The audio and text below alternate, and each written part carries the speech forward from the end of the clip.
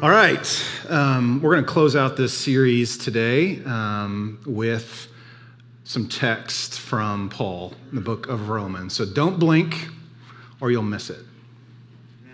The kingdom of God is not a matter of eating and drinking, but of righteousness, peace, and joy in the Holy Spirit.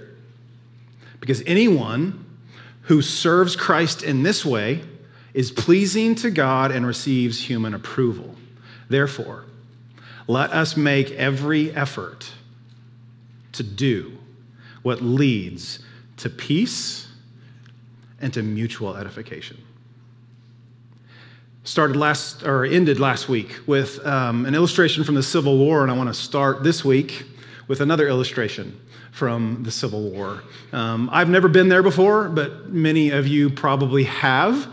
Gettysburg, the site of one of the main battles in the Civil War in 1863. And one of the stories from Gettysburg comes from a family, the family of John and Caroline Rupp, and their 6 children who lived in a 2-story house on Baltimore Street, which is close to Cemetery Hill. Now, that doesn't mean hardly anything to those of you who've never been there before, and for those of you who have, you might remember this, but that puts their house on the fault line between the North and the South. Their house is where these 2 armies collided to fight this battle. In a letter he wrote to his sister Anne a couple weeks after the battle that he labeled as a warm and uncomfortable situation. In this letter that he wrote to his sister Anne, he described what happened to their house. He said that there were 330 cannons from the north, and there were even more from the south, lobbing cannonballs over his house, trying to take each other out. His house, in his words, were riddled with bullet holes through the bedstead, which I'm assuming is the headboard. He told her on the first day of the conflict, which was actually Thursday, July 1st, 1863, the Yankees from the north were on his front porch. The rebels were on his back porch. They were firing at each other through their house. So he retreated to the cellar. And here was his exact words from the letter. The Yankees were in the front. The rebels were in the back. I myself was in the cellar. So you can see I was on neutral ground. And if you imagine John Rupp coming out of the cellar saying something like, "Hey guys, can we give peace a chance?" He would not be an agent of peace. He would be a victim of the battle. But sooner or later, you have to come out of the cellar and say something that you hope will bring people together. And so today, with your permission, as we wrap up this series, even a little bit next week when we start a new one, I want, as much as humanly possible in a room full of people with only one person talking, to have a heart-to-heart conversation. Is that all right? That's what I got, so is what I got, okay? See, when I heard that story about John Rupp, I started thinking about the last couple years of my life, and I thought, I know a little bit how John Rupp felt during that battle. I know that feeling because for the last couple years, I've heard people on my front porch shouting about wearing masks, and on my back porch shouting about not wearing masks. And I've heard people in my front yard lobbing cannons, shouting pro-vaccine stuff against people in the back shouting anti-vaccine stuff. I've heard people on my front porch shouting Black Lives Matter, people on my back porch shouting All Lives Matter. I've had people on my front yard shouting open the borders, people in the backyard shouting build the wall. In the backyard, they're rioting in the streets. In the front yard, they're attacking the Capitol. And I just got to say, I myself went to the cellar. So you can see I was on neutral ground. And I just wonder, in hindsight's a beautiful thing. In hindsight, I wonder if we were asking the wrong question. We were asking what instead of how. We were asking, what's your position on masks? What's your position on vaccines? What's your position on the quarantine? What do you think about this? What do you feel about that? When the better question is how. How are we going to treat people who have different convictions than ourselves? Because the kingdom of God, it's not about eating and drinking. It's about righteousness, peace, and joy in the Holy Spirit. This is what we've been called to, church. So we're going to look at this in even more detail next week. But Jesus said, by this, all people will know you're my disciples, that you have the right convictions. By this, you'll know that all the world will know that you're my disciples if you let everybody know about your convictions. No. By this, all people will know you're my disciples if you love one another. According to Jesus, the sign of spiritual maturity was never about being right. It's the ability to be in right relationship even with people you disagree with. I wonder if we've been so focused on picking sides that we've missed how the people of God are supposed to live and serve and love people and culture that we've been placed in. I wonder. Part of the problem is language. I'll fully admit that the English language, for starters, is often binary. It doesn't have good words for the middle, okay? So, for example, when I say right, you say, okay, that too, left. Nothing wrong. You got it. You're good. That was my fault. I did not set that one up real well. Okay? I say good, you say, okay, thank you. We got that one. Good. But if I ask you to come up with a word that fits in the middle, it's a little bit more difficult. In fact, English professors have gone to their classes and asked them to come up with polar opposites of the word. And then they ask them to come up with a word that fits in the middle of that, and the class goes silent. They come up with average or medium, but that doesn't always work when you're talking about certain things. We don't have language that helps us nuance our differences. So what happens is we jump quickly into two extreme camps. The obvious example of this is politics. It's an easy target. Our political leaders have modeled this for us. They've taught us how to fight with people with whom they don't agree. So Stanford University did a study. They looked at every congressional speech from 1873 to the present. Some people have way too much time on their hands, right? So the individual who led this study, he stood up in front of the class and he read excerpts from some of those congressional speeches, asking the class to discern from the language alone whether the speaker was Democrat or Republican. And he said from 1873 to the early 1990s, the class was right about 55% of the time. In other words, they were right about as much as they were wrong. It's hard to tell. In 1994, something happened. The language started to polarize, and from 1994 to the present, the students were able to guess the party of the speaker 83% of the time. Language, even our language, has been hijacked and pushes us in one direction or the other before we've even had the chance to get to know the person who's actually talking or typing. If you've led anything over the last 2 years, you know the danger of saying nothing because people will label you as complicit. But you also know the danger of saying the wrong thing because you'll alienate people. And if you're a slow thinker like me, if you're a slow processor, if you want to gather all the data, while you're doing that, people around you are forming opinions and proclaiming their opinions as right, and you just head to the cellar trying to stay on neutral ground. There was a time in the nation of Israel where this was the case.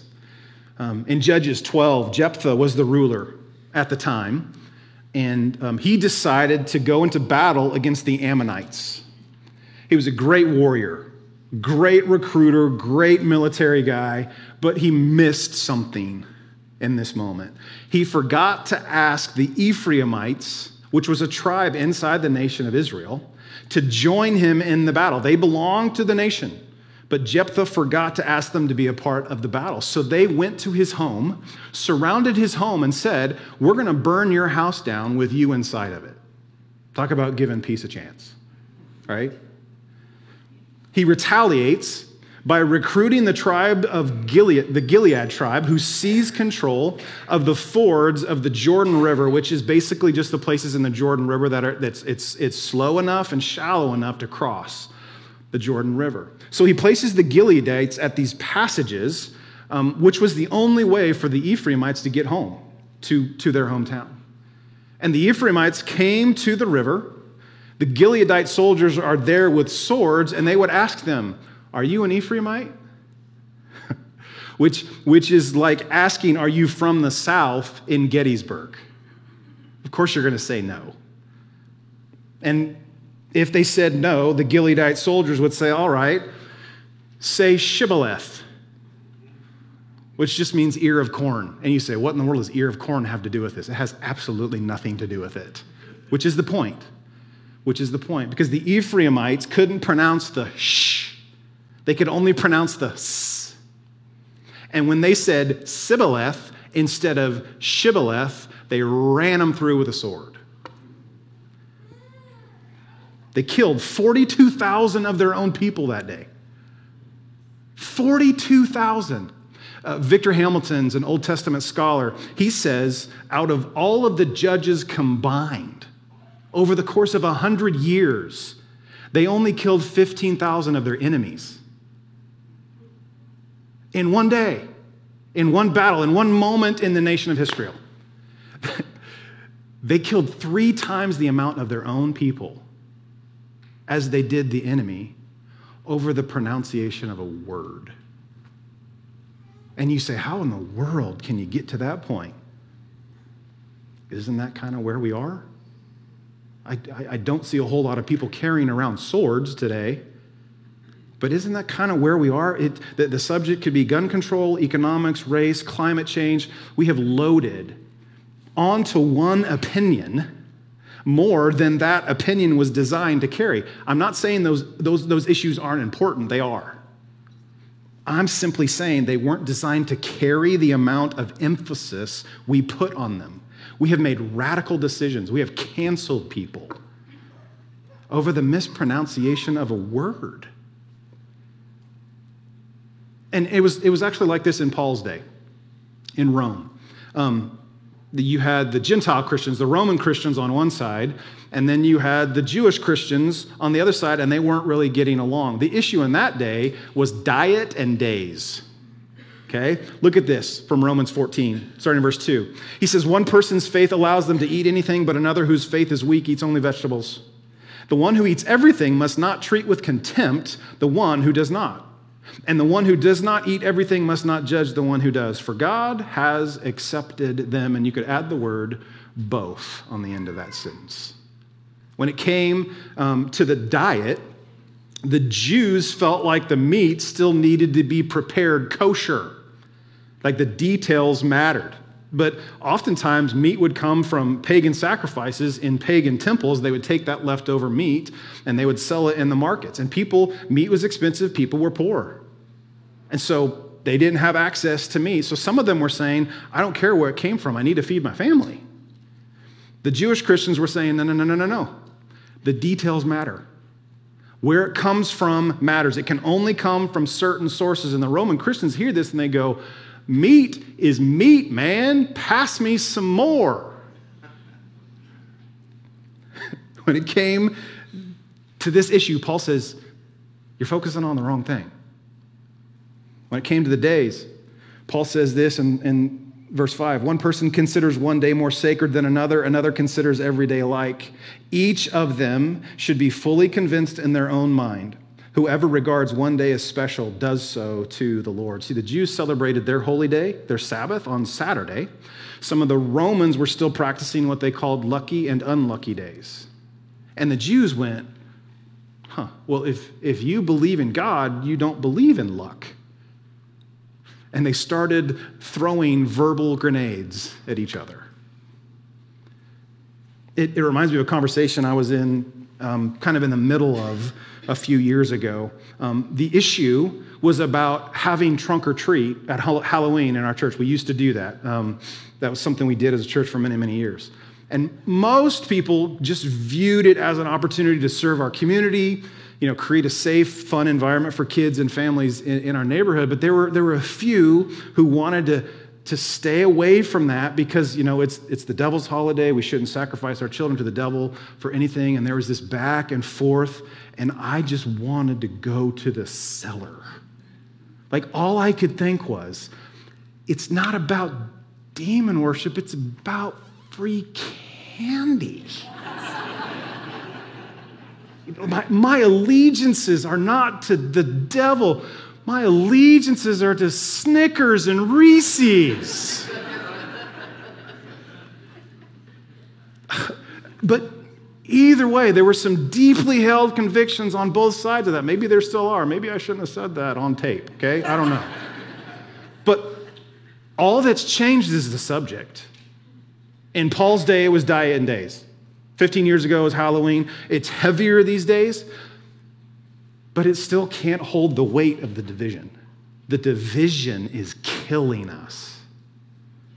And Paul says, in every church, in every community, there are weak people and there are strong people. And as you read Romans 14, you're tempted to think that weak people are those that are conservative and they don't get to do very much stuff. And the strong people are those who are more free or progressive and they get to do everything. That would be wrong. That would be taking our 21st century filter and laying it over Scripture. What we have to do is ask, what did the original audience hear? What did Paul mean? And what did the original audience hear? As Paul defines the weak and the strong, he says the weak are those who cannot discern between the essential and non-essential things. They're always drawing this short, straight line between their deep-seated belief and what everybody else should believe. Their tendency is to grab a verse, doesn't matter if it's out of context or not, but grab a verse and set it over their argument and say, well, the Bible agrees with me on this. It says it right here. And then that puts us in a position where, well, I can't really argue with you because then I'm arguing with God. The weaker brother, the weaker sister holds other people to standards they themselves have decided to practice, and because they feel so strongly about it, they think others should feel strongly about it. And Paul tells them, stop passing judgment on each other when it comes to the issues of disputable matters like diet and days. He says, stop it. Quit doing